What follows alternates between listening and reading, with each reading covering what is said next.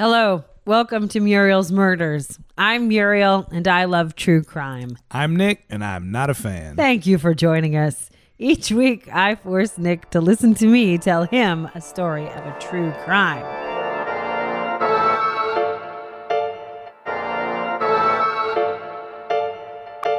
This week, we are back with part 2 of our listener request from Jamie, the absolutely insane story of the Norwegian black metal band Mayhem. Hell yeah. So today you get the conclusion.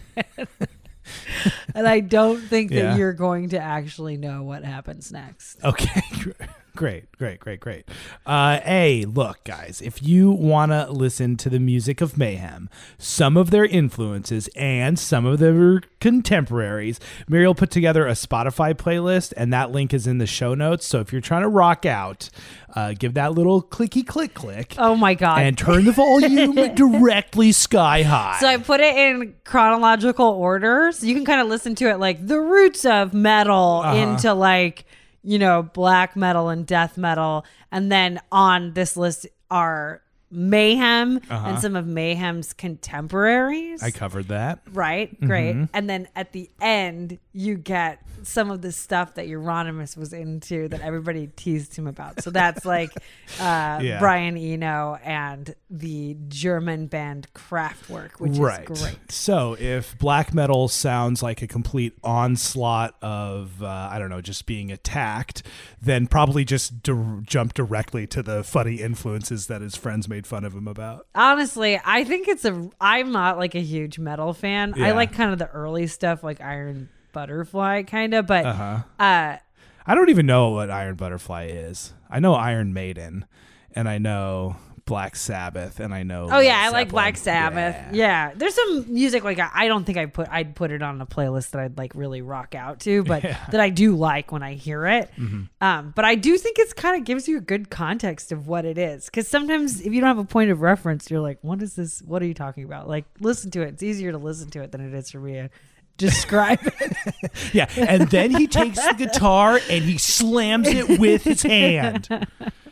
Okay, Muriel, hit these people with the warning that they so desperately need. All right, this is a true story involving murder, violence in this one, a lot of violence, drugs, adult themes, etc. So if any listeners are like Nick and they don't want to hear about those kind of things, please consider listening to a different podcast. Plus, we'll probably do a little cursing and joking about, you know, musical genres we know nothing about. So if you don't like that kind of stuff, please turn us off. All right, Nikki, are you ready to hear this story? No! Okay, let's get started.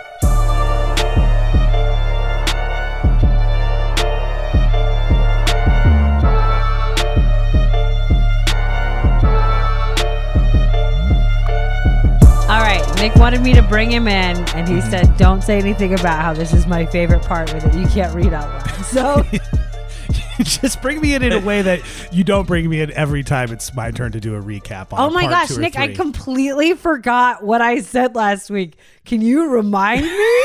Thank you. Okay, here we are. Nick's recap. It's the early 90s in Oslo, Norway. There are two kinds of people: posers and the band Mayhem. Mayhem is thought of as a leading innovator in black metal, a kind of evil sounding metal that makes heavy metal sound like a blues cover band and makes all other kinds of rock and roll sound like the theme song from Barney. Okay. But the sound isn't the only thing that's evil. So are their souls. This is played out in ways that are maybe a little easy to laugh at from a safe geographic and time-space continuum distance. Take, for instance, their unironic approach to painting themselves to look like corpses, or throwing severed pigs' heads at fans who came to see them perform until everyone left before Mayhem even played a song. Songs with titles like Chainsaw Gutfuck. This earnest embrace of, quote, evil has also led to things that are impossible for posers like me to sneer at, like the suicide of their lead singer, nicknamed Dead, when he was very young, like in his late teens or early 20s. 22. Oof, that's just a lot for me and my personal history. Okay, and the way in which his bandmates Euronymous treated his body when he discovered it also was no like laughing matter. He posed Dead's body and took pictures with it. He collected pieces of his skull to make necklaces out of it and ate some of his brains. According to his friend, he did this so he could claim cannibalism, not that he actually was a cannibal, but so that he could claim that he was. But according to Euronymous, you can't really be mad at him for being evil because he makes his evilness known to everyone and wears it on his dirty leather sleeve. What you see is what you get. And here lies the main contradiction, the main narrative tension in our story.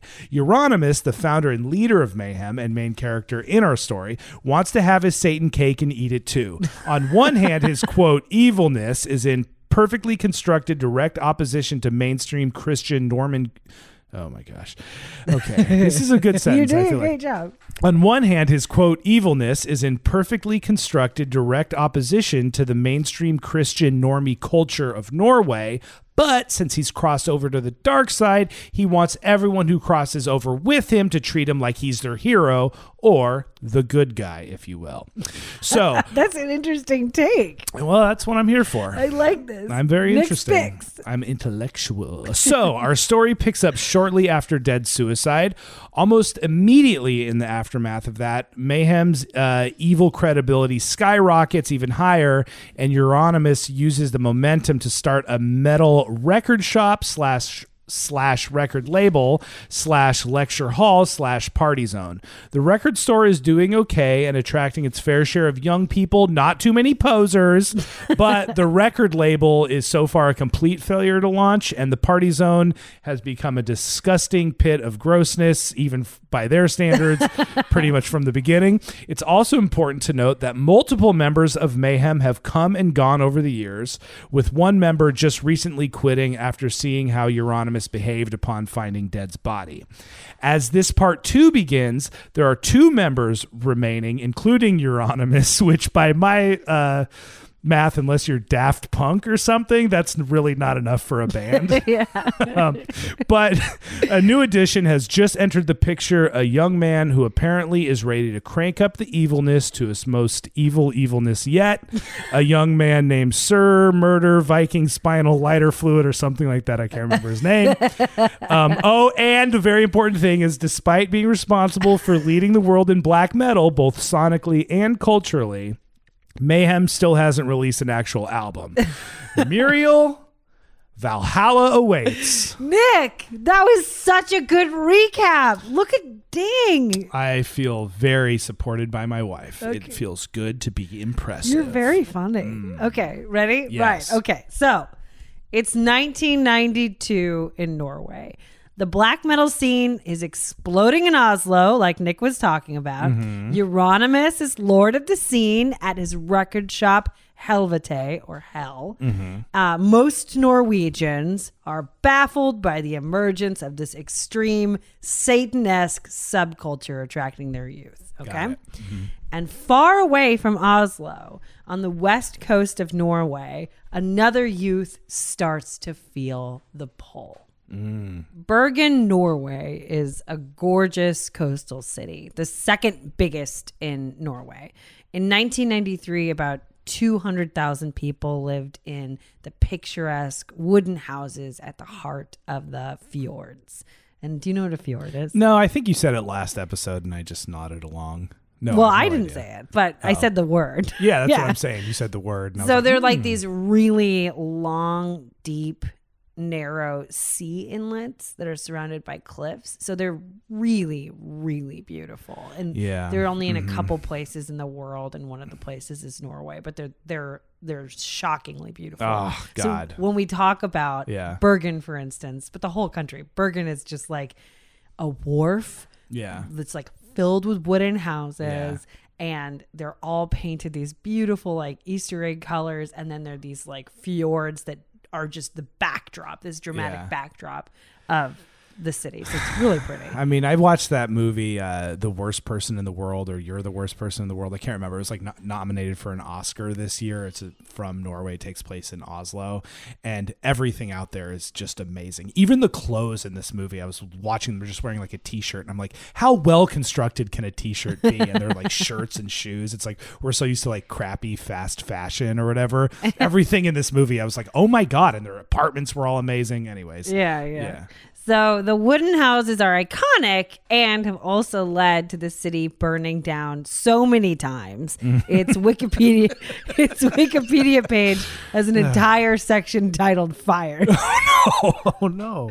By my count, it's around 15 significant fires, including at least 2, maybe 3. I was having trouble figuring that out, but at least 2, maybe 3 times where it burned completely or almost completely to the ground. Oh no! Okay. So in this beautiful port city surrounded by water, 12-year-old Varg Vikernes started listening to Iron Maiden. Yes. By 14, Varg was playing guitar, and by 17, he was recording music for his solo black metal music project Burzum. Burzum means darkness in a language J.R.R. Tolkien made up for the Lord of the Rings. Oh, cool. Yeah, it's like Vulcan or something. Or no, that's Star Trek. Yeah, but you know. Yeah, it's Vulcan, called something. Yeah. Right. Okay, cool. No. I mean, whatever. It's Lord of the Rings. That's the name. That's not the name of the language. Okay, anyways, I get it. Okay. So in 1992, Varg, who was 17 years old, made the 7-hour drive to Oslo and ostensibly to hell. Okay. So nice. When Varg hit the Oslo black metal scene, he was like around 18. He was straight edge, serious as a heart attack, and known for drinking an absurd amount of milk around the record shop. So for those of us who don't know, straight edge is like no booze, no alcohol. I mean, no booze, no drugs or anything like that. So he didn't drink, but he was known for like drinking cartons of milk all the time. That's hardcore, man. Most of the straight edge kids I knew were also vegan. Yeah. Those kind of went hand in hand, it felt like. If I drank a lot of milk, I would be so sick. Okay. So Varg never really moved to Oslo. He basically started out just making this long drive from Bergen to Oslo periodically. And then while he was in Oslo playing music, he would crash in that grimy, gross sex party basement. One that they just were like, this is too gross. We're not doing that anymore. Yeah. So that was like, sleep there. That's where he used to sleep. Okay. And then he, because of that, became really fast friends with the cooler, older Euronymous. Okay. Right. All right. Euronymous, super into Varg. He eagerly signed Varg and his solo project Burzum to his Deathlike Silence music label. So he was like, I want you, boy. Yeah. Get on my label. I got you. Now, this was a big break for Varg, but there wasn't much money in the deal. And in a later interview, Varg remembers having to borrow money from his mom to help cover studio costs. So it was like the black metal or one of the top black metal labels, you know, the new emerging ones. And he's like, but they don't have any money. Sure. But regardless of that, the good news keeps on coming. After Dead Suicide and Necro Butcher quitting over Euronymous' like you said, taking pictures of his body and making necklaces out of his skull. Mayhem was again down to 2 members, Euronymous and Hellhammer. Euronymous had briefly hired a bassist to cover for Necro Butcher, but he quit really quickly after Euronymous encouraged his followers to burn a cross in his yard. Oh, I forgot about that. So they did for a second have a full band, but then that guy bounced because he was like, I don't know what you guys are up to. I'm out. Yeah. So now, despite being kings in the black metal scene, Mayhem still hadn't recorded their first album, and they needed new blood ASAP. So by midsummer 1992, Varg was hired as the new bassist for Mayhem, and he was going by the name Count Grishnak. Nice. Very good. Euronymous also added a Hungarian vocalist and a man named Snor Westfold Rooch, a.k.a. Blackthorn. He hired that kid for rhythm guitar. So this all went down in hell. They finally get the band together right around the time that the first of 22 churches in Norway were burned in acts of arson. So as soon as the band gets together, on June 6, 1992, a 12th century Gothic cathedral and national monument called Fanthof Stave Church burned to the ground. And Euronymous was again hyping up one of his notorious bandmates. Similarly to how he publicly claimed Mayhem's former singer Dead died of suicide because of his commitment to the black metal scene. Yeah. He spread the rumor that their new bassist, Count Grishnak, was behind the arson. So was it a rumor or did he do it? Well, the Count did not deny it. Sure. He absolutely, they're rolling with it. It's just, I get that this is what I was talking about earlier, but it's just so ridiculous to me to be, care about posers, but then also care what people think of you. I know, but yeah. If you remember being 22, it was like, what were we doing? I think this is more like when you're 15. I'm sorry. I was really stupid when I was 22. No, that's when we were hooking up. And that was when you were at your coolest, actually. No. When we finally got together. Yeah, you were at the height of being cool then. I thought you were immediately way better at that point than you were previously. Okay, anyways. I don't even know what that's supposed to mean. I just liked you when you were 22 and decided I know. I me. liked you too. And I'm saying there's lots of 22-year-olds who are doing great things. Yeah. There's a contingent of us who are still figuring ourselves out, right? Yeah. I mean, that's okay to say. So, while Count Grishnak commuted from Bergen and crashed in the Gross party sex basement in Helvete, the band started working on their first album, De Mysteris Dom Sathanas. And that's Latin, and I don't know if I said it right. Oh, great. Nice. But they started working on their debut album in earnest. And as they're working on this album, more churches burned. On August 1st, 1992, the second church burned. That was called the Revheim Church. And on that same month, the 19-year-old drummer for the seminal black metal band Emperor, which was kind of like a they're kind of coming up at the same time. Yeah, exactly. Yeah. He stabbed a man to death to see what it would feel like. So Bard Ethan, aka Faust, was the drummer for Emperor, another huge black metal band in Norway. Faust had his first contact with Euronymous at the age of 13 when the two exchanged letters. So Faust was living in this teeny tiny isolated town of about 500 people in Norway, over 400 miles from Oslo. And he said, basically when they became regular pen pals, it really opened up his world. He was 13 years old. Yeah, right. And Euronymous would send him these really long, exorbitant letters, which he was like, it was cool. Man, you sent a lot of letters. Yeah. But he was a great pen pal. So Faust met Euronymous and Dead, the former singer of Mayhem, in person for the first time outside of an Anthrax concert in 1989 when he was just 16. Anthrax rocks. So he met up with the pair. They were selling albums outside of the concert. And he just said he remembered them being very cool, very down to earth, kind of quiet. He bought an album and he said he just fell in love with Mayhem, the band, because it was the most violent music he had ever heard. Plus, at the time, everyone was super mysterious. And they didn't do any interviews or release studio albums or even do concerts. Right. So he was they're really committed to not being posers. Yeah, just selling dirty cassettes or whatever. Right. Yeah, that's cool. I get it. So Faust became an early fixture in the scene after that. He played drums for a few bands before landing his spot drumming for Emperor. And during that early time, he would also crash at Mayhem's practice house in the woods. So the this Devil is House? Yes, Yeah. Exactly. So this is before the record shop. He was there at the very beginning as a young teenager. That is, man, I would say that's awesome, but then also we know that what he's being indoctrinated into is leading him to stabbing someone to death. So it's not awesome. It's just what it is. I know. I'm just dealing with the emotions. It's what it is. The contradictions are ripe. Or rife. Anyways. What is it? What's the saying? Contradictions are rife? All right. So Faust... You don't know either. So that's So Faust is living in the Devil's House, and he was actually there when the night that the band made all those rotting pigs' heads on stakes. So he was there when they all like prepared them for their big debut concert. The arts and crafts and he said some random guy ate a piece of one of the heads to be a badass, and he got really sick because they were like rotten. So that guy was like puking everywhere. So the first live Mayhem show Faust ever saw was that really crazy 1990 concert when they threw the pigs' heads, and then the lead singer Dead cut himself really bad on stage.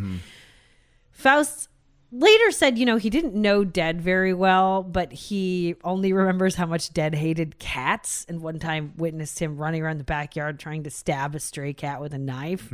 He said at the time in the scene, everyone knew Dead was eventually going to kill himself. He said it was just a part of the scene, that was like something that was common knowledge, I guess.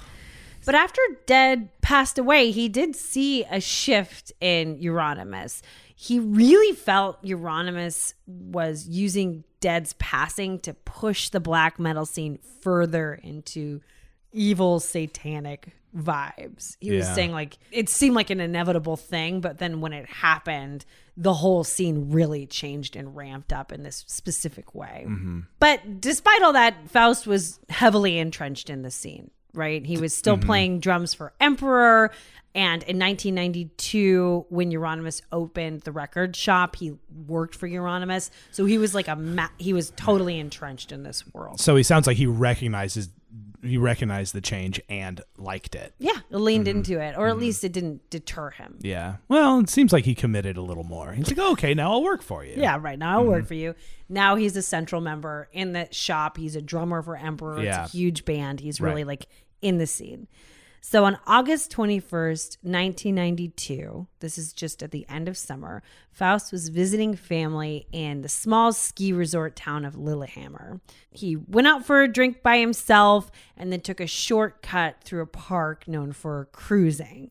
So while he's walking through the park, this guy comes over and he tries to pick him up. And Faust is like, sure, man, why don't we walk into the woods?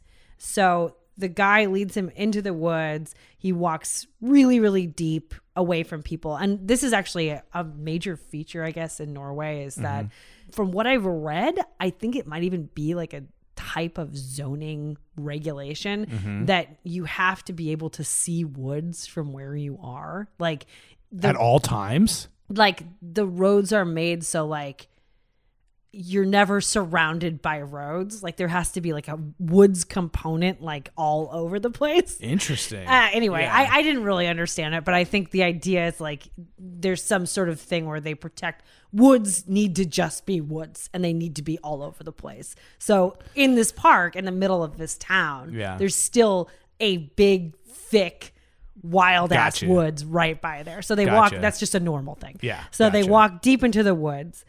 And when they were hidden away, Faust took out his knife and stabbed the man 37 times in a crazy frenzy. Yeah. And this is a very specific type of crime that actually isn't that common, that people do these frenzy killings. Yeah. And 37 times is like an absurd amount of times to stab somebody. That's not a normal serial killer thing to do. It's not a normal like crime of passion. Like that's a very significant thing. Faust maintains, even today, he had no motive for the stabbing whatsoever and no remorse. When he was interviewed for the book Lords of Chaos, Faust said, quote, "No, I didn't have any remorse. I have to stand up for what I've done and do my time. There's no remorse. I took his life and I paid for it. It's not a big deal, at least not in my opinion." So that's kind of like a great example of the logic of this group of teens and early 20s dudes living in this world. What kind of sentence did he get? He got 14 years. I think he served 9. It's just a different system out there. That does not seem like a lot. Well, we're American. All right. After the murder. And there was no like hate crime involved in it. He didn't do it because the guy was gay or something like that. There was no sort of like... He said no. Yeah. I mean, like, from the interviews I've read, he said no. There's also, I can't remember which band, but there was a member of one of the prominent black metal bands that came out like later in life, and he said that Faust was the first person that reached out to him and was like, hey man, you know, I've got your back or whatever. So he's like, the metal scene, there's a lot of white supremacy in this scene, and we'll kind of see that come out. You haven't mentioned that. Okay. So there's I'm not saying that they're like not like they're blameless, but in this particular instance, you know, Faust said it wasn't because he was gay, and then also there's members of the community that say, sure, that you he know, wasn't hateful in that way. Like that he's just basically like, you know, he's just basically like, well, I stabbed him. Yeah. And then they put me in jail and I'm serving the time. So I don't understand what the problem is here. Right. That's like basically what it comes down to. Okay. And he never did it again. I guess that's good. I guess. I don't know, man. It's the craziest thing. Did he say he liked it? He said he wanted to do he wanted to do it to see what it felt like. Was he like, yeah, it was cool? No, he said it was like, it was really an intense experience. Like he stabbed this guy all these times, but the guy, this is horrible, but he was like, didn't die right away. And so then he like tried to walk away and the guy was making noises and he came back and he like kicked the guy. And it was really horrifically brutal. Yeah. But part of it was like the guy didn't die as fast as he thought it was going to happen. And so he just said by the time the whole thing was done, you know, he was physically exhausted and then covered in blood and had to walk through the city back to his parents' house, and nobody saw him. It was just some luck of the draw. He said he was nervous, like he didn't want to get caught. So it wasn't like he was out there like super pumped up. There was definitely something about like blacking out almost, and then like being like, I just got home, you know, I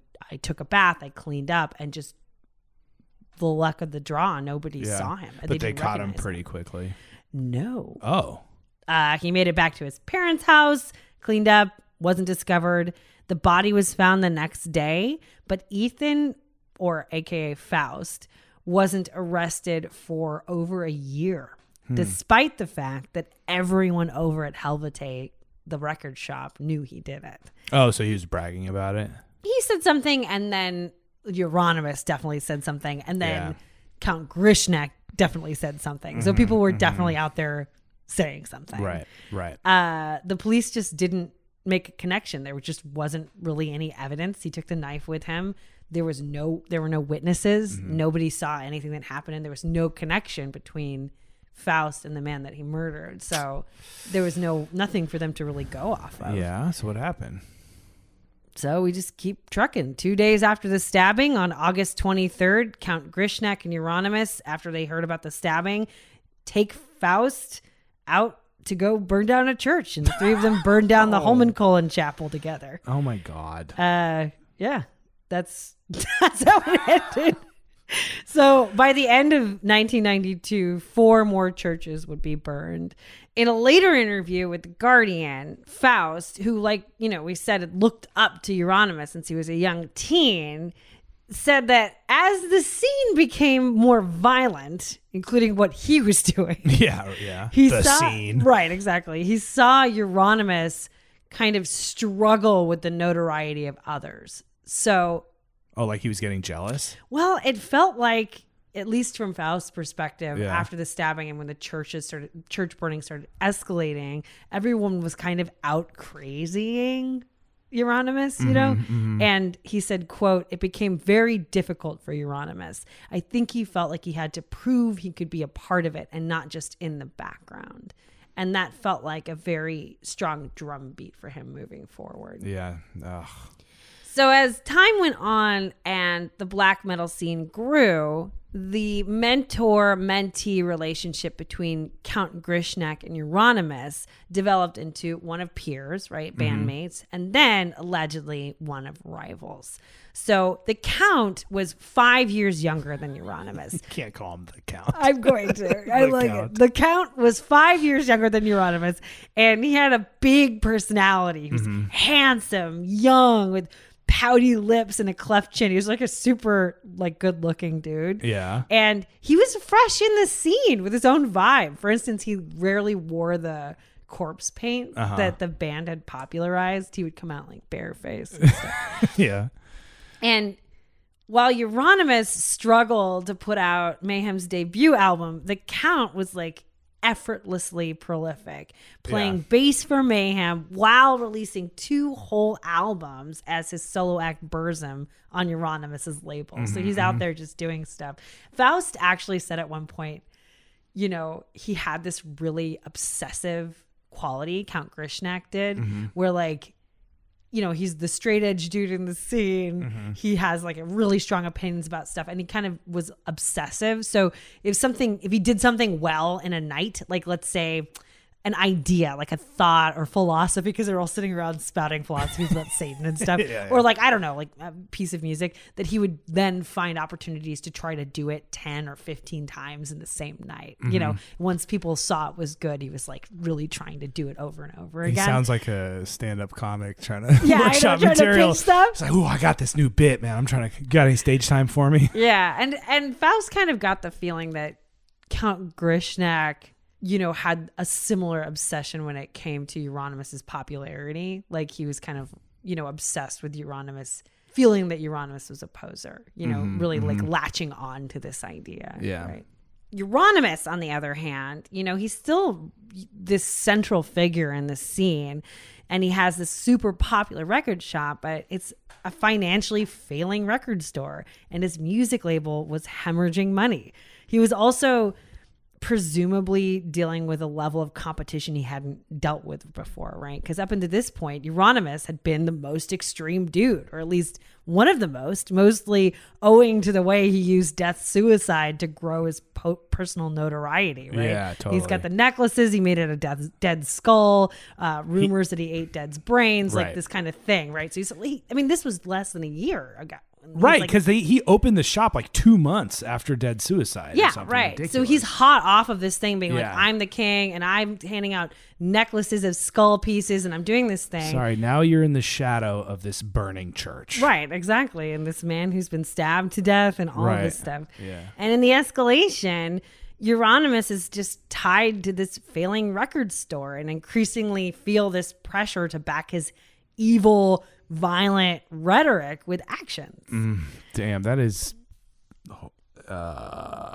okay, sorry, keep going. I just hate that so much. That like peer pressure, like crime and tragedy born out of dumb peer pressure is just like so icky. It's so regrettable.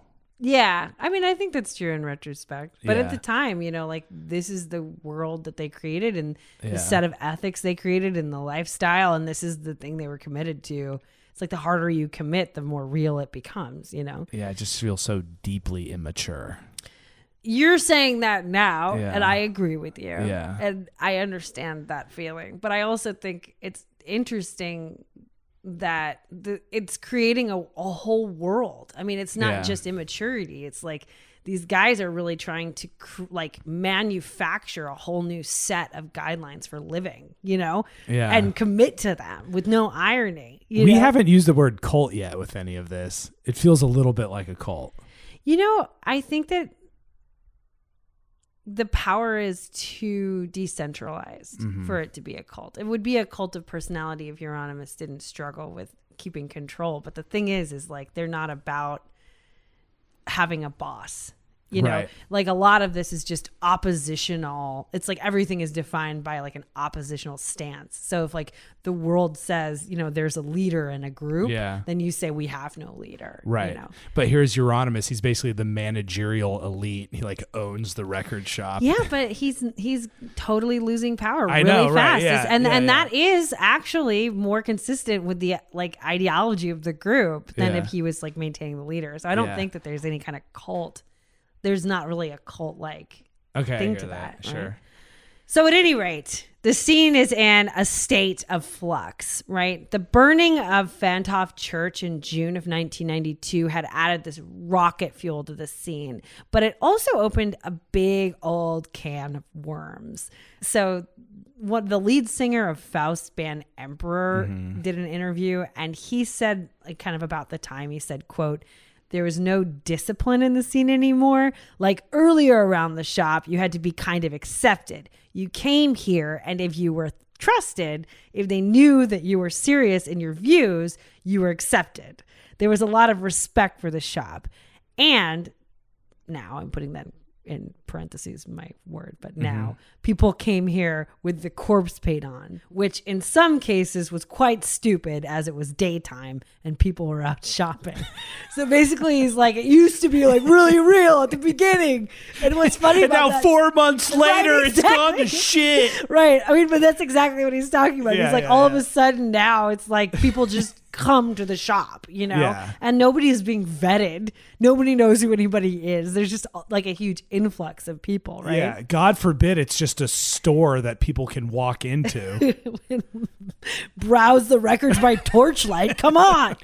All right. Yeah. So at this time is really when the scene developed a central ideology. So, I mean, obviously, like you said, it's like 4 months in, 3 months in or something like that. But this is when the central ideology was formed. From what I can tell, the group leaned into Satanism, but not as we know it as generally like the Church of Satan that we know today.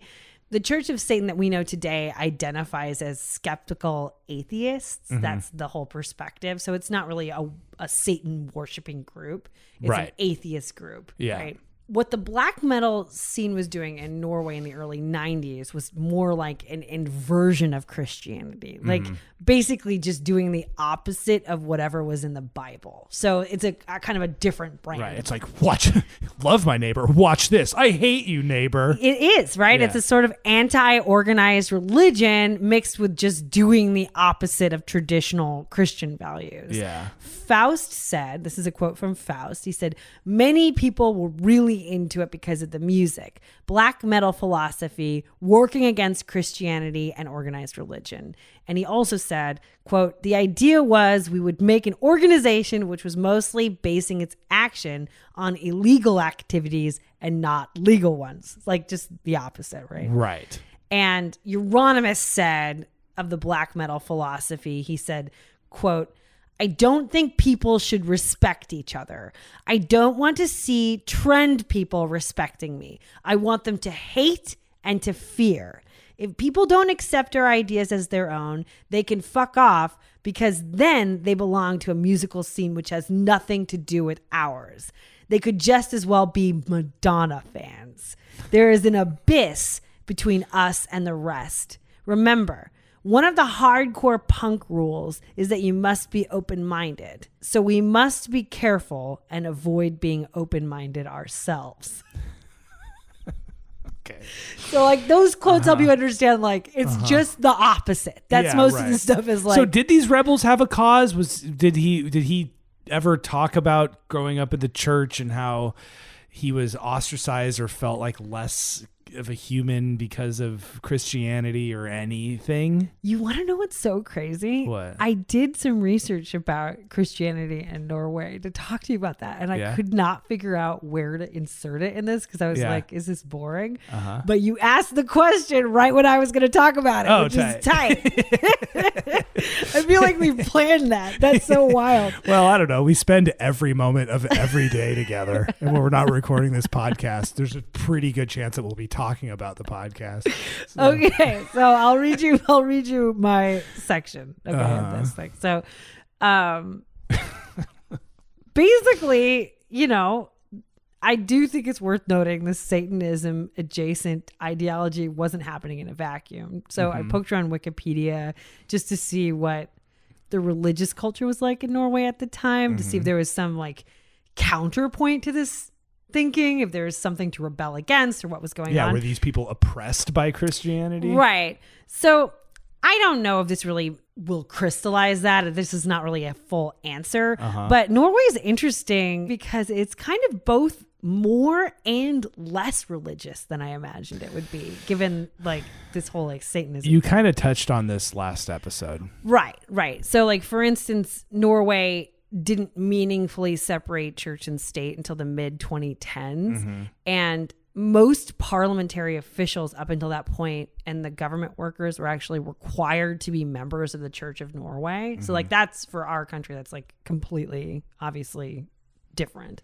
the Evangelical Lutheran Church of Norway is considered the state church. So therefore, all of the Church of Norway's clergymen were viewed as employees of the state. So there's a really strong interwoven fabric between church and state. Got it. Yeah. But despite all this, the actual culture and the people just aren't very churchy. Like, according to the Lords of Chaos, in the early 90s, about 88% of Norway identified as Christian, but only 3% of the population actually regularly went to church. Like, that's a huge difference, right? Yeah. And like the joke in the culture is you go to church 3 times in life: baptism, marriage, and death. Sure. So you live in the church, but like you just never go otherwise. Sure. So there's an argument that while Christianity loomed large in Norwegian laws and culture, there wasn't anything really like zingy about it for the youth. Like, they were told what was right and wrong, but there wasn't a very deep connection to why. You know what I mean? So like Christianity dictated a lot of the laws and the culture, but if you don't go to church, then you don't really like have some sort of dialogue about why they're. I mean, were they teaching the Bible in public schools? You know, I didn't.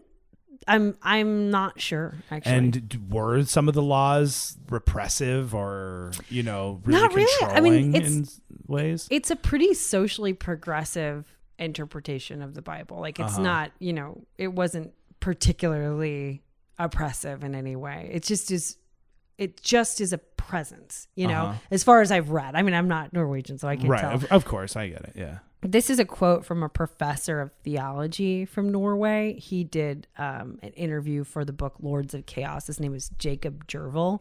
So he said this. He said, quote, "When young people encounter the flat moralism of the church, they get the feeling that it doesn't make sense. It is a very idyllic world that is preached about in the sermons. Music awakens powerful destructive forces in its listeners, forces that are not dealt with in church preaching, where they never received an answer to the question about what evil is. Instead, they get rather idyllic utopian sermons about sin. Young people don't feel that this is relevant, so they become alienated. It is counterproductive. We end up with a lost generation. Young people might see the satanic version of Christianity as more realistic than the one they have been taught by the church." I just thought that was kind of interesting. Like, obviously, this is just one guy's opinion, but it kind of helps to speak to the greater question of why. You know, it's an interesting idea to think about, like this idea that if you don't engage by like engaging in your religion and engaging in conversations and, you know, sermons and reading the Bible and stuff like that, it just feels like it's flat. It's like somebody dictating something to you and you either accept it or you don't accept it. Well, it's also interesting to me that what he's kind of saying is the devil was never, you know, illustrated for them, or like evil is never described. So they're just putting together this thing from like Tolkien, and then you throw in some like ancient, you know, Norse Viking mythology, and then they're creating their own version of the devil that's like pulling from science fiction and fantasy, and, you know, all these different things. And I guess white supremacy. I don't know, man. Well, I'm touching on it. It's like people. A lot of this story, just for the record, is, you know, nobody knows the truth because so much of it happened, you know, before the internet and in a little store. And so a lot of it are just personal accounts to people that survived that time and that are still around and wanting to talk about it. So a lot of it is colored by perspective. But I think you're right. And I think the thing that I pull from that quote is that I think that they probably were told there is the devil and these are the sins, but I think they were not told why. I think that that's a big part of it. It's like not really engaging in what this means for your life. And then when you're going somewhere and you can feel fear and pain and like these really strong heightened emotions and like, you know, evil, like when you can kind of create a world that gives you those feelings and experiences, it's like such a like a red hot thing, as opposed to just kind of being told what's good and bad for your entire life. Yeah, you know? right. Yeah. You're feeling it. You're living it. Yeah. I mean, I don't know. I just thought it was kind of interesting. Yeah. You know, and in terms of this greater question of why Norway? Why was this such an intense counterculture reaction? Nobody actually knows the answer to that. There's some theories I came across, like people say maybe because black metal's this youth-focused movement, and Norwegian kids, we said this before, were so physically distanced from the rest of Europe, they didn't have the frame of reference to understand that these formative bands like Venom were kind of tongue-in-cheek. So they took all the Satanism stuff like way literally. Yeah. Or maybe some people think it's because, you know, a chunk of the country is above the Arctic Circle, right? So there are these just very dark, long winters with no daylight. And then there's all this like primal forests in Norway. And so like that might just have been something that sparked this deep connection to this mythology and like dark, evil, like, you know, pole of these ancient forests. Well, you know? and cool musical and creative stuff is happening with young people all over the globe at the time. Yeah, totally. Yeah. The Lords of Chaos theorize that it just could have been an extreme case of blasé teenagers. Yeah. You know, so they talk about how like Norway, you know, is a really wealthy, relatively a super wealthy country in the West. And their standard of living is just very, very high. I know. So maybe kids wanted to inject a little more controversy into their world. So they gravitated towards these severe, raw, primitive music and these satanic vibes. Totally. I remember in the last episode, you made a comment about how Euronymous' parents like helped him start his business. And I made some snarky hater-ass comment about how he was a rich kid. Yeah. But as soon as that came out of my lips, I was like, I don't know. I think probably it wasn't that much money for them to do it. And like, it doesn't mean he was a rich kid because his parents could help him start a business in that culture. Like in that movie I was talking about, Worst Person in the World, like the guy is a barista in a cafe, and this takes place in modern times, and his apartment is gorgeous. And then the other guy she's with is like a underground comic book artist who is heralded and successful, and people care about his work, and he has like openings and stuff, and he lives in a almost identical apartment. Yeah, right. You know? Yeah. Anyway. It's interesting. I mean, that's what they say, is that part of the world has this like standard of living. It's just different than ours. Yeah. So that's kind of what they think is like, maybe these kids were like, oh man, we just want to do something insane. I get it.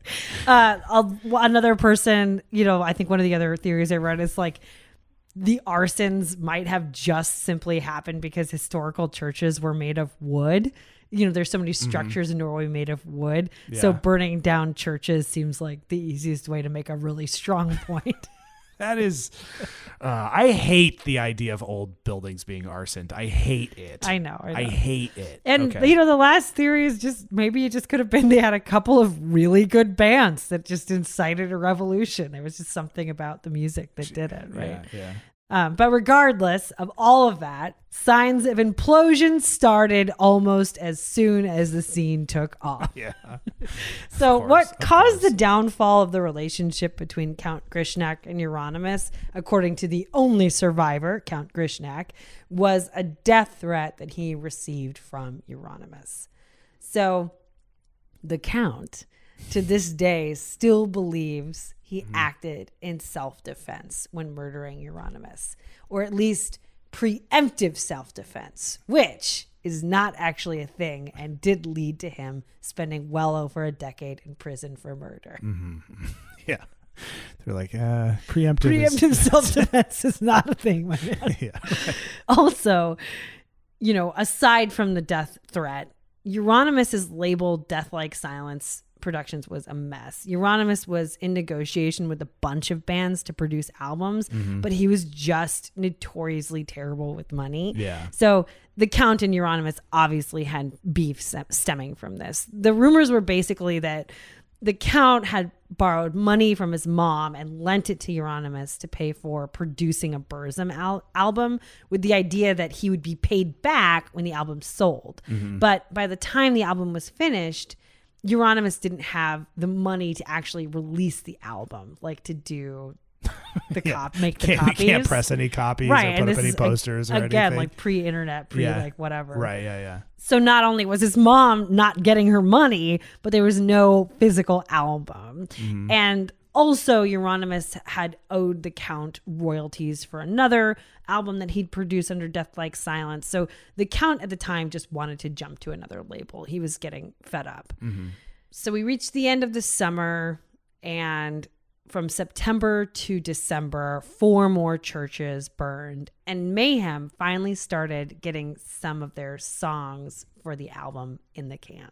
So churches are burning down, and Mayhem is finally making their debut album.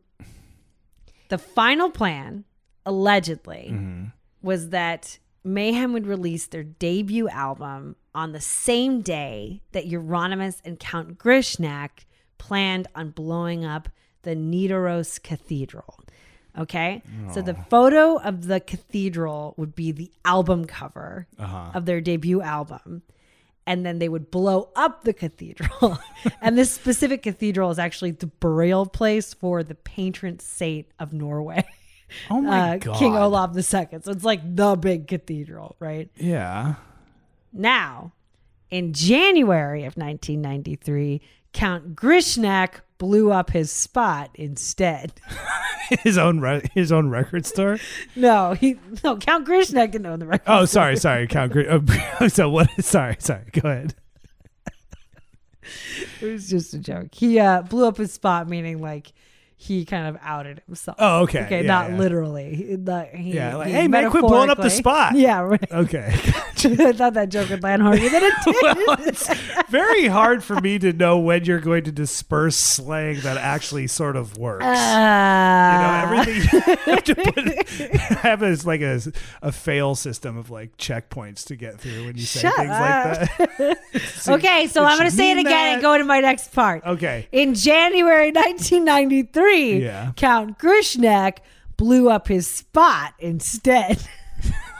Oh, hilarious. Good joke. Got it. So for reasons not entirely clear, in early January of 1993, Count Grishnak invited a journalist to his loft apartment in Bergen for an interview. So in a living room covered in Nazi paraphernalia and satanic stuff, with the windows blacked out with chunks of carpet, the Count told a journalist from the major Norwegian newspaper Bergens Tidende that the black metal scene was responsible for at least 8 church burnings, and he also implied that he himself had also killed a man from Lillehammer. So he was like, he really outed a lot of things. He just said, I know what happened with all this stuff. Plus, I know this guy was murdered, right? And actually, the Count later said about that interview, he said, quote, I said, I know who burned the churches to the journalist.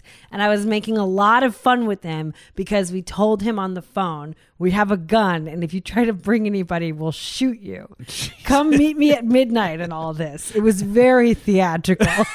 Well, at least he's spot on about that part. And then he continues, he was a Christian and I fed him a lot of amusing info. Very amusing. Of course, he twisted the words like usual. After he left, we lay on the floor laughing. So he does this whole interview, right? Mm-hmm. And the Count in the interview gave the journalist details about the church arsons that hadn't been released to the press. Mm-hmm. So the paper goes straight to the police before publishing it. And, the police confirm the details, and that kind of goes on behind closed doors. Mm-hmm. The Count and his buddies assumed this would be like this little back page article. Now, the massive front page spread was published on January 20th with the headline, quote, "We lit the fires." And the photo for the article was a photo of Count Grishnak barely covering his face with 2 gigantic knives. Great. So this gets released, and by this time, the Count had already been arrested. Police had found his address on a flyer for his band Burzum and just gone to his house and arrested him. So even after he'd been arrested, the Count was just super confident there was no evidence to convict him. Yeah. During questioning, apparently at one point, he told Bergen police that the next interrogation, he would break down and lay all his cards on the table. And then the next day he walked in, placed a deck of cards on the table and said, quote, "Now I have laid my cards on the table." Okay. So he's not above a dad joke either. I don't know. I think they thought they were inventing everything, you know? Yeah.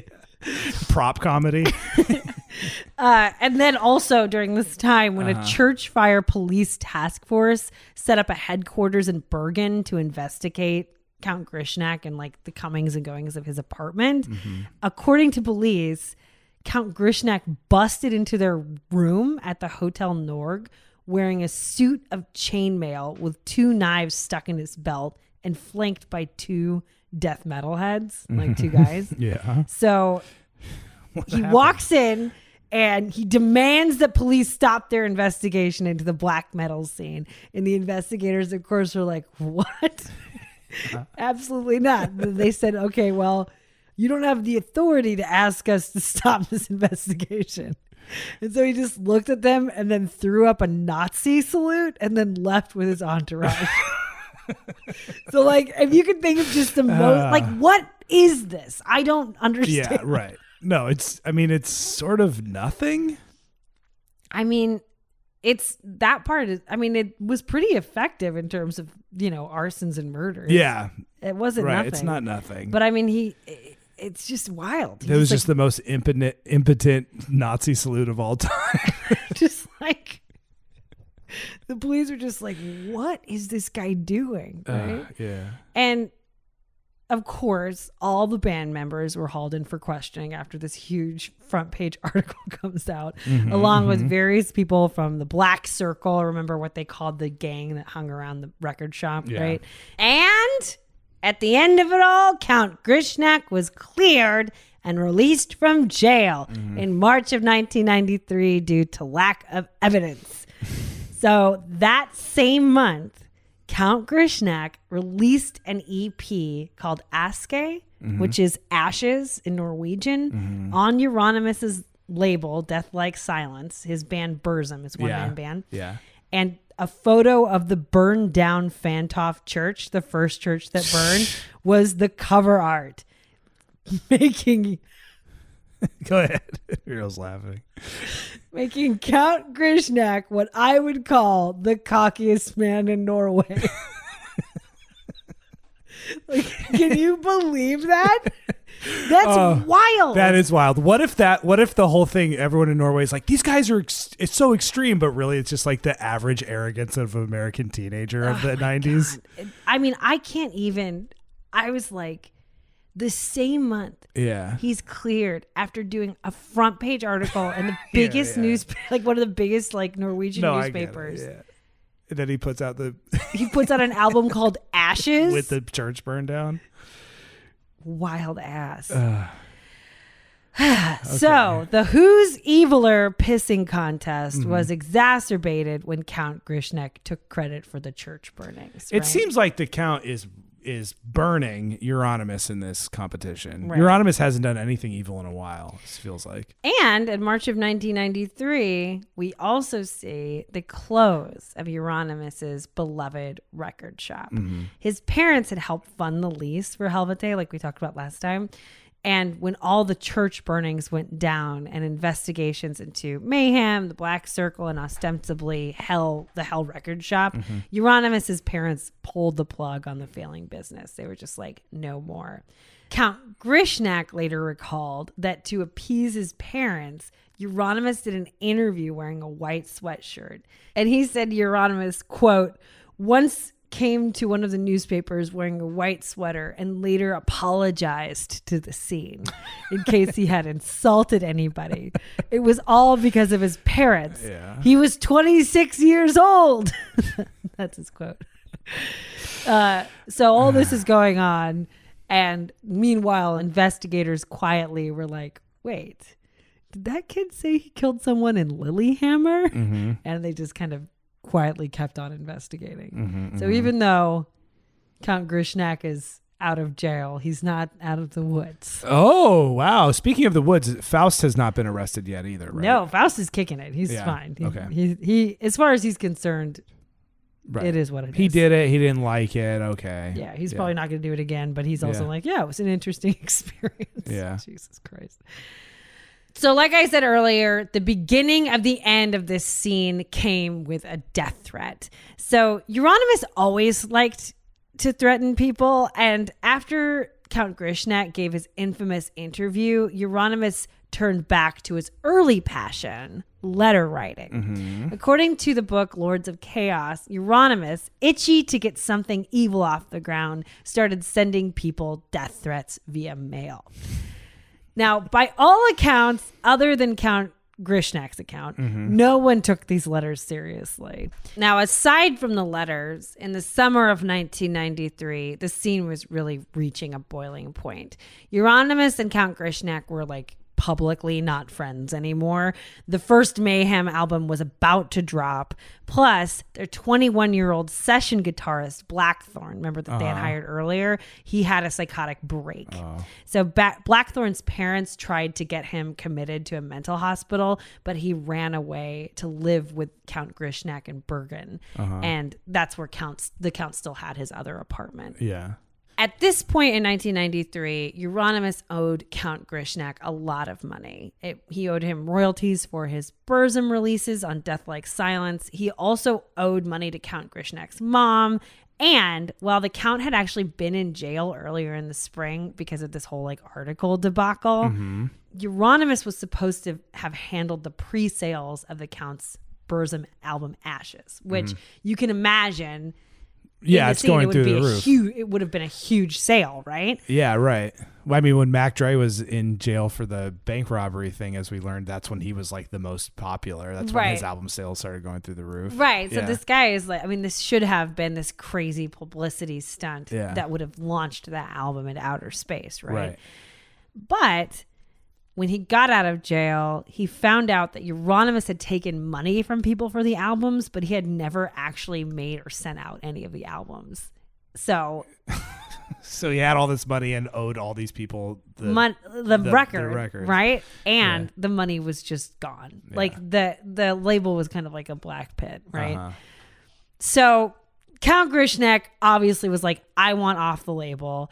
And Euronymous wanted him to stay. He wanted him to sign new contracts with Death Like Silence. And he went so far as to mail pre-signed contracts to Count Grishnak in Bergen in an attempt to pressure him into staying on the label. Yeah. Then what happened next changes depending on the source. But basically, Euronymous either told the guy he was going to torture Count Grishnak to death, or, according to an article from The Guardian, he sent Grishnak a letter that in part read, quote, "I'm going to send some people to torture you until you die." Okay. Now, presumably that had something to do with signing the contract. Okay, all right. So... in his dingy apartment in Bergen, with Blackthorn on the couch in the midst of a psychotic break, Count Grishnak came up with a perfect plan for murder in self-defense. Preemptively. So he watched a movie with Blackthorn so that they could remember the details together. Then he and Blackthorn got a friend to come stay at the Count's place, use the Count's bank card to rent the same movie, and then watch it, pretending to be Grishnak and Blackthorn. The perfect alibi. Yeah, right. It's like, no. We watched a movie. It's Home Alone. No, I remember all the bits. Right. He puts his aftershave on. He screams. Joe Pesci gets knocked in the head with a can of paint. Right. And then the neighbors hear that sound coming through his apartment walls, and his bank account has the record of him renting the movie that night. Right. So they set all of that up. And then on August 10th, 1993, Blackthorn drove Count Grishnak's Volkswagen Golf 7 hours back to Oslo with the Count in the back seat hidden by a pile of T-shirts. The plan was murky. I think it was to use the signed contract as bait to lure Euronymous out and then murder him in self-defense. But regardless, they showed up to Euronymous' apartment building, signed contracts in hand in the early hours in the early morning hours. The Count had 3 knives strapped to his body, and he kept a baseball bat, a bayonet, and an axe in his trunk for backup. Blackthorne later said he was told his role in the murder would be for moral support. So the plan was for him to drive the car down and then to hang around outside Euronymous' apartment while Grishnak did all the murdering. Mm-hmm. Now, Blackthorne watched as, contracts in hand, Count Grishnak rang Euronymous' apartment. When Euronymous answered the intercom, he sounded kind of nervous and groggy, and he didn't really want to let the Count up. I think it was around 4:00 in the morning. Yeah. So, he was like, why are you here? I don't like this. But he eventually gave in when the Count mentioned the signed contract. Mm-hmm. So Blackthorne still stayed a distance away. He smoked a cigarette and, monitored the situation. So the plan was for Count Grishnak to gain entry to the apartment, stab Euronymous quietly inside, and then discreetly leave, contracts in hand. But when Blackthorne saw Euronymous running down the apartment stairs, screaming for help, covered in blood in his underwear, with the Count stabbing him from behind, Blackthorne knew the plan had gone awry. So he ran out of the building and back to the car where he hid until the stabbing was over. Jesus. Count Grishnak overtook Euronymous and stabbed his former bandmate and friend, the father of mayhem, 23 times in the back and head in the stairwell. Jesus. Not a single person from the building opened a door or came outside. The Count ran back to the Volkswagen Golf, covered in blood, and jumped in. Count Grishnak drove back to Bergen with Blackthorne in the back seat, totally incapacitated. Yeah. A few hours outside of Oslo, Count Grishnak then stopped by a small pond, washed himself off, and tied his bloody shirt to a stone along with a knife and sunk it all down to the bottom of the pond. As the stabbing happened around 4 a.m, and the days are like 18 hours long. I was thinking that, yeah. During Norwegian summers. Yeah. I can only imagine the Count doing all of this in complete broad daylight. Right. So the pair finally get back in the car. They finally landed in Bergen. They snagged a nap and cleaned up. And then they went to tighten up their awesome alibi by returning the video that they rented. Rebels without a cause. But we did return our video on time. No late fee for us. But it may not have been the perfect crime. The Count had left a couple of loose ends. Mm-hmm. First, his contract. Well, we'll get to that. Okay. First, the ATM card Count Grishnak left to rent their alibi movie was actually the wrong card. So their friend had to use his own money to rent the movie, and that part of the alibi kind of fell through. Okay. Yeah. Second, the Count didn't actually know for sure whether Euronymous was actually dead. Mm-hmm. It seemed very likely, but the Count had actually ran away before checking to see if Euronymous was dead. Okay. So you might have a witness. Right. Count Grishnak had also forgot to wear the gloves he was supposed to wear to keep from getting his fingerprints on the apartment buzzer and the doorknobs. Also, instead of dating the contracts with an earlier date as he had intended, he had accidentally signed and dated the contracts with the date of the murder. And he had accidentally left the contracts at Euronymous' apartment with the date of the murder, his signature, and his bloody fingerprint. Oh my God. So I there don't like laughing about this. I hate that. I know, I'm sorry, but it's just what it is. Okay? I hate it, but he really is as stupid as Everybody's it seems like he was. Yeah, I know. It's a lot. Yeah. So there's a brief investigation, but they didn't have to go far. Yeah. When Count Grishnak, Blackthorne, and others were pulled into questioning, Blackthorne immediately confessed everything. Mm-hmm. Meanwhile, Faust, who had basically got away with stabbing a man to death in Lilyhammer before Grishnak mentioned it in his big interview, was hauled in for questioning after his ex-girlfriend ratted him out to police. So essentially the police were trying to figure out, they were like, we know that this Lilyhammer murder is connected somehow to this black metal scene because of what the Count said, but they just couldn't find a connection. Yeah.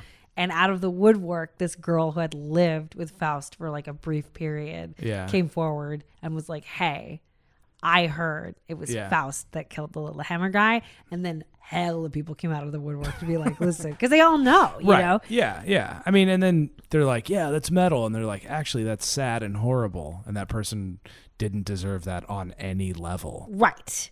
So Faust flat out confessed to the Lillehammer murder as soon as he was brought in. Mm-hmm. He in turn snitched on Count Grishnak for all of the church fires he set. And after that, the scene just imploded. Everyone ratted out everyone they had dirt on, blah, blah, blah. Da, da, da, da, da. So Count Grishnak was arrested on August 19th, 1993, 9 days after the murder of Euronymous. Police found 150 kilograms of explosives, presumably for the explosion of the Nidaros Cathedral / record launch. Yeah. And 3,000 rounds of ammunition in his Bergen apartment. So he had a fat arsenal in his apartment. Yeah, that's too many bullets. In the end, Faust was convicted of the Lillehammer murder and sentenced to 14 years in prison. Blackthorn was sentenced to 8 years for accessory to murder in Euronymous' killing. Yeah. And on May 16th, 1993, less than a year after he had joined Mayhem, Count Grishnak was sentenced to 21 years in prison for murder. So that's the longest sentence that Norway hands down. Yeah. And that was for 3 counts of arson, 1 count of attempted arson, and the theft of the explosives. And not the murder. And the murder. And sorry. the murder. Okay. Ooh. So basically they couldn't put all the church burnings on Count Grishnak, but it sounds like a lot of them. And you said there was like 22 of them? Well, over the span up until 1995. So between 1992 and 1995, there were 22. So there were more burnings. Well, there were actually 2 burnings the day that he was sentenced. Oh, jeez. So Oh, my God. that just started the whole thing.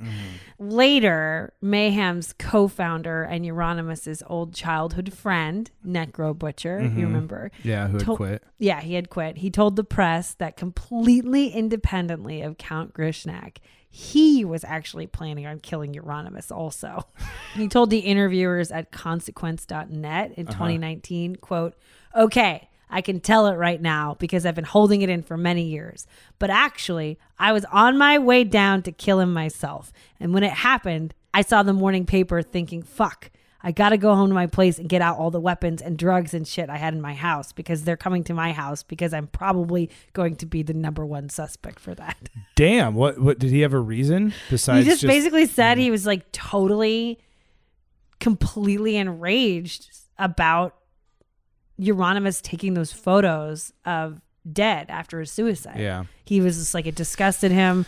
And Yeah. it was like 2 years prior. I mean, Yeah. it feels like decades ago, right? Right. But it had happened just relatively, it had just happened. Yeah, totally. And he was also just like really mad that Euronymous kind of took the band and then just replaced him. So he's like, Euronymous did this terrible thing, and then he just replaced him with Count Grishnak and then started releasing this insane album. Yeah, And right. so he was like, well, I am going to kill him, but he didn't get the chance.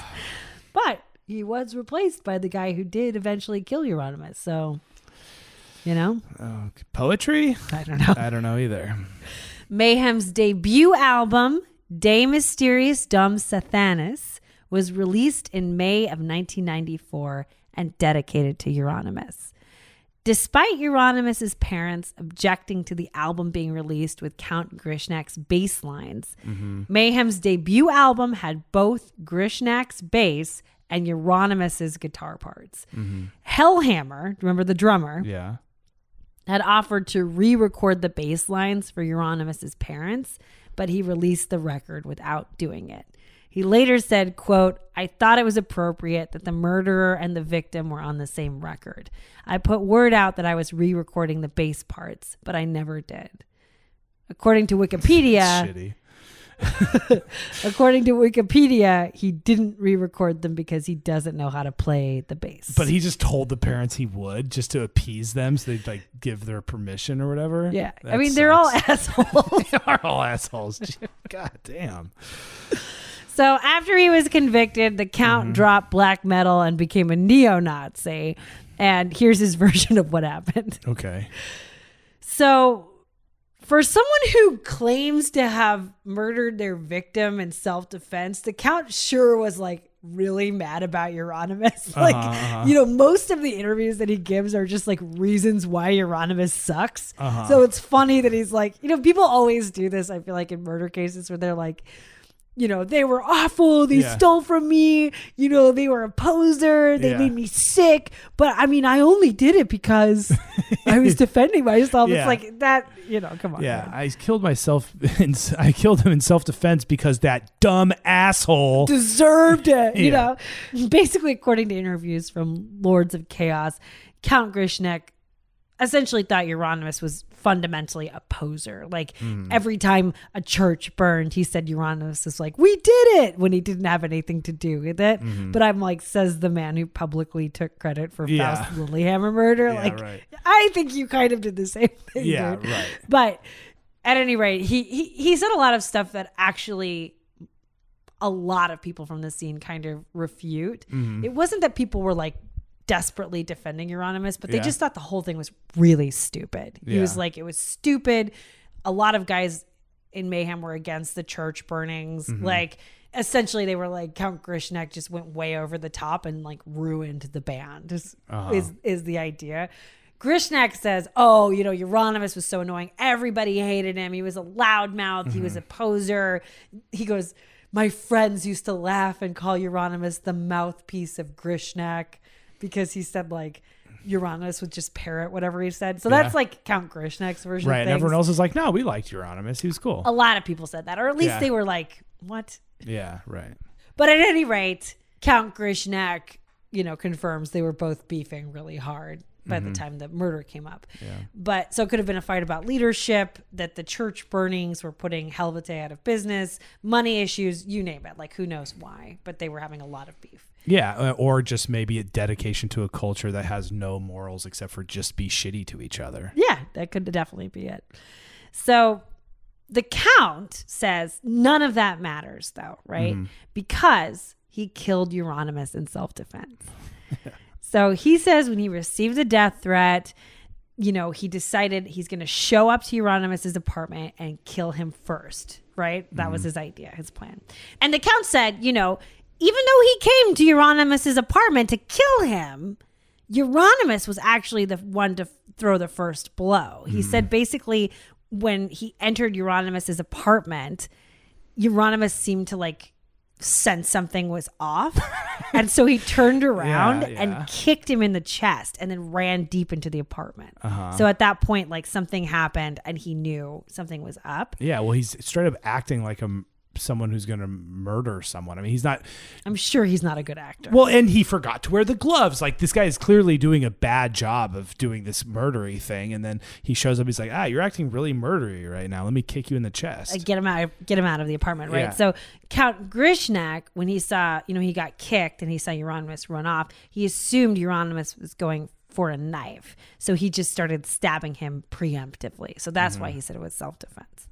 He didn't see the knife, but he did stab him before he presumptively reached for a knife. Yes. When Euronymous ran out of the apartment screaming for help and ringing doorbells, Grishnek got frustrated. So he continued to chase him and stab him in the back.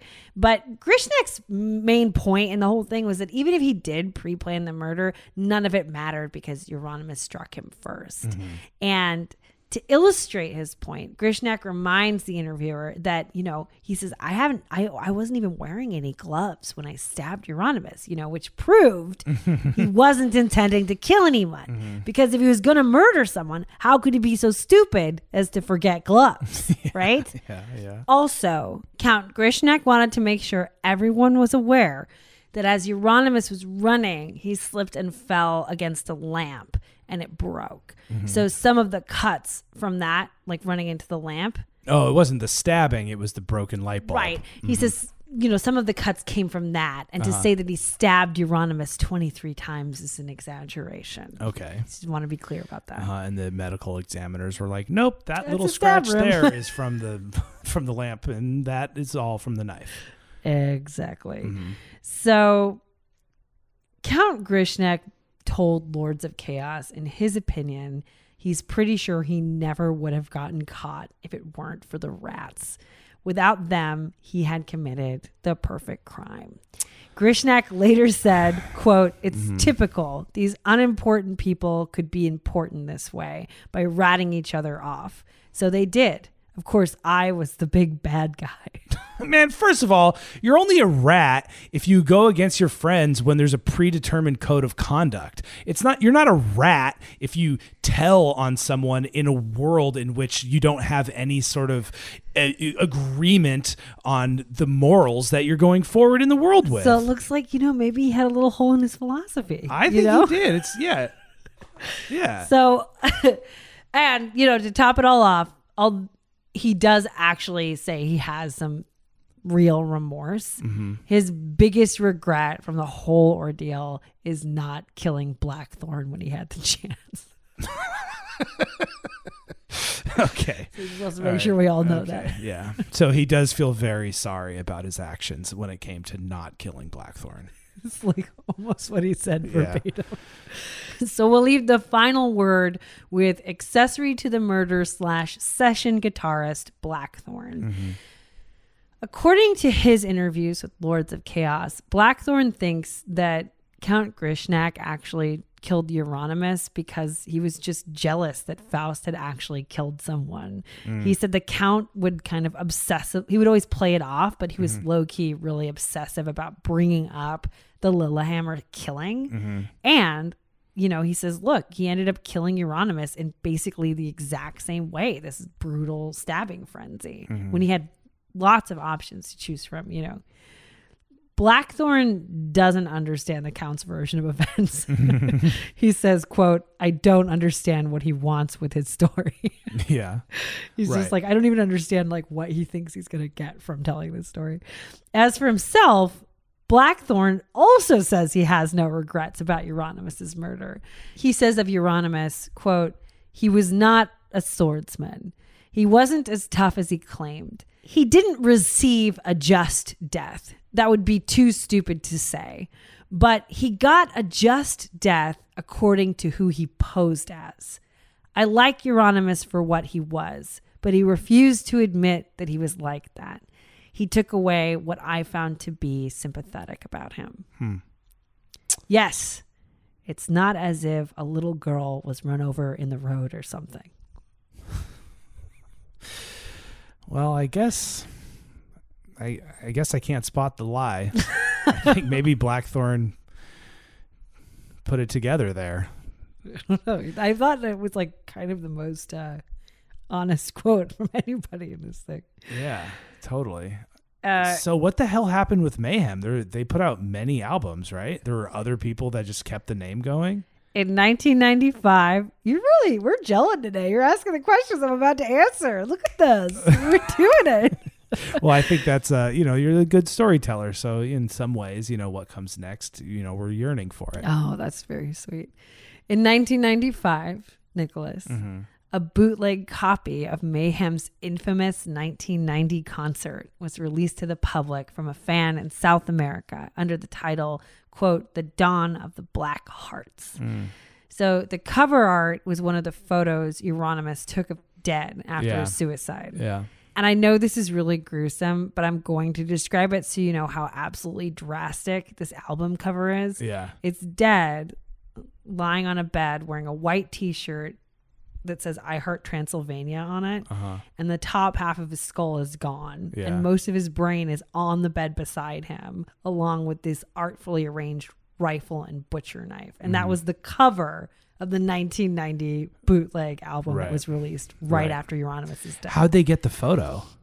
So after Euronymous was murdered, his dad actually found the photos and the negatives of Death of Dead, in Euronymous' room, and he destroyed everything.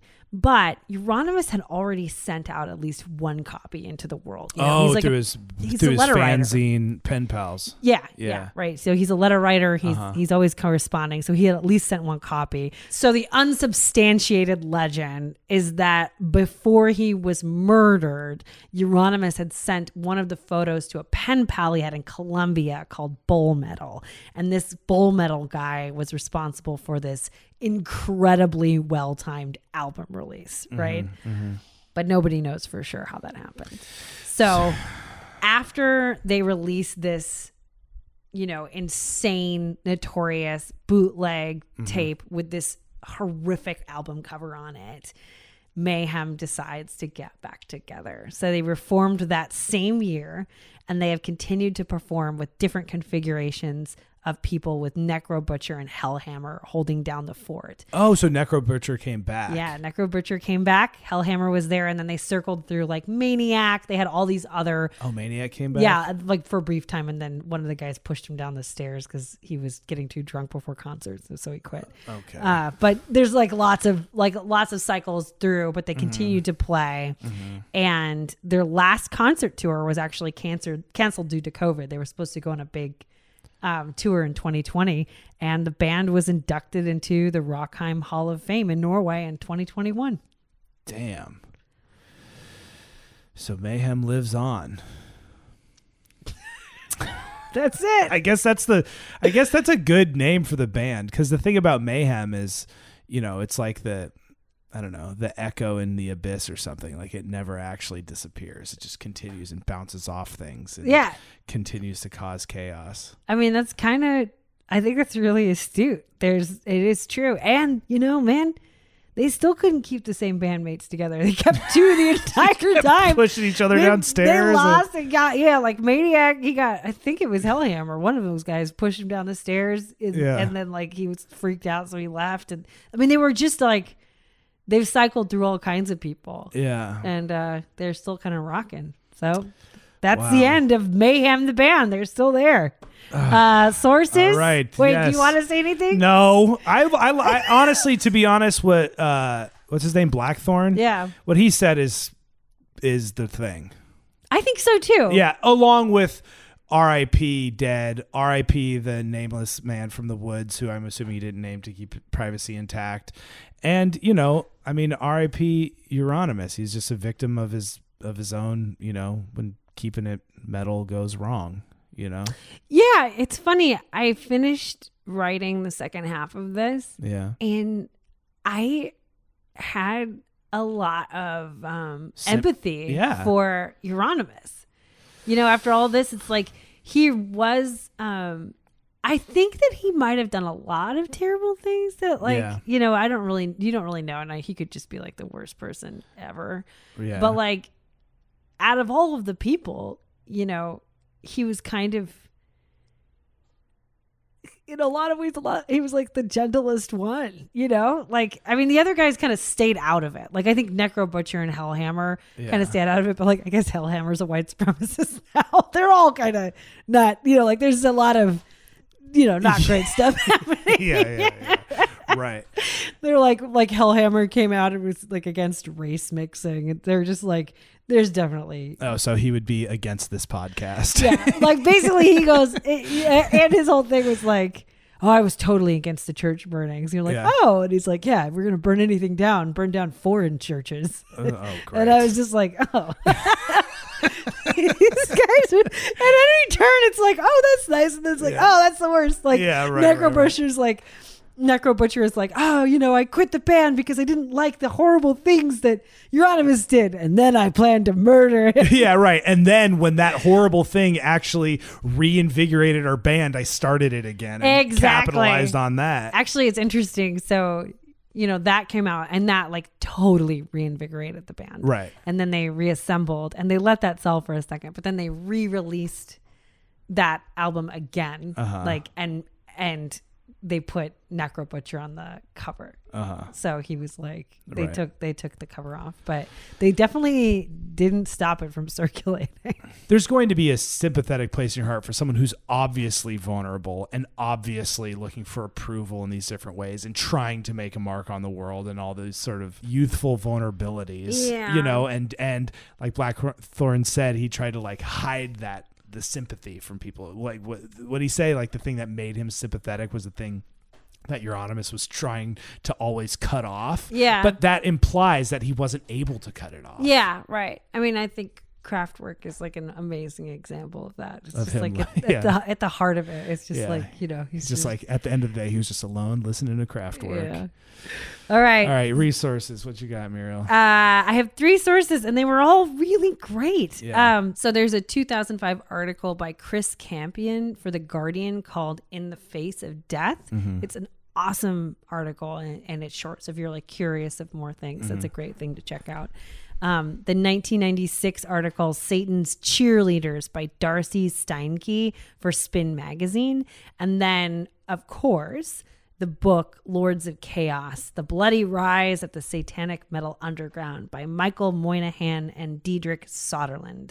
That is an awesome book if you're looking for interviews. They have so many interviews. Yeah. Like that's half the book, and it's amazing to just hear what people have to say and, you know, their own words about this time. I'm going to call it. I just have this sense in coming from within me that you took all this information and arranged it in a way that now makes this podcast a good resource for this story. I don't know. I didn't read your shit, obviously, but I just feel like this now counts. Yeah. You know, it's a really incredible story, and I had never heard it. And so I'm so grateful for this suggestion from Jamie. It's crazy. And it was fun to kind of try. I mean, you know, fun. Yeah, I don't know. Maybe I'm just a terrible person, but it was really interesting to try to construct it in a narrative arc as opposed to kind of, you know, doing it piece by piece. Because a lot of the stories about it are broken up. They're not told chronologically. But when you look at it, the big arc of the beginning to end, right? You know, and how young they were and like how short the whole thing was. Yeah, you know? right. I mean, that's just a huge part of the tragedy of it all, too. Yeah. It's just how young. Yeah. Sometimes like chronology of something is just, it adds so much more to what, you know, like to look at the full timeline adds all this whole other element to how you view what happened. And you did that, Muriel. You did that. Nikki, you brought that Nikki. heat. You're metal AF. No posers allowed. Okay. You're the best. All right. We got to go. We got to go to a wedding. Yeah, let's go celebrate matrimony. Thank you so much for listening to Muriel's Murders. Muriel did all the research, writing, and hosting. I did all the recording, editing, and post-production. Jamie did all the requesting. This podcast was recorded in our living room. To help support the podcast and to unlock exclusive episodes, please sign up for our Patreon at www.patreon.com/Muriel's Murders. Find us on social media at Muriel's Murders, Instagram, Twitter, YouTube, and TikTok. Our DMs are open. We really do try to follow you back and stay up on correspondences. We do try our best. We love it when you guys reach out to us. It really means the world. You can email us at murielsmurders@gmail.com. And please rate and review Muriel's Murders on Apple Podcasts. If you like us, give us a 5-star review. And we haven't gotten a review in the whole month of May. I know, and I know you guys. This is a good couple of episodes. So you better, you know, say if you liked them, you should say. Yeah. And if you're listening on Spotify, you can rate us there as well. And also, you could add this episode to playlists of other podcasts your friends might like. Yeah, and, you know, find that Spotify playlist, show notes of this kind of music in the... I said something, whatever. Just find the link. Okay, our music is by Mario Castellini. Find him on Instagram at Castellini Beats. All right, guys, that's it. Have a great day. Rock on.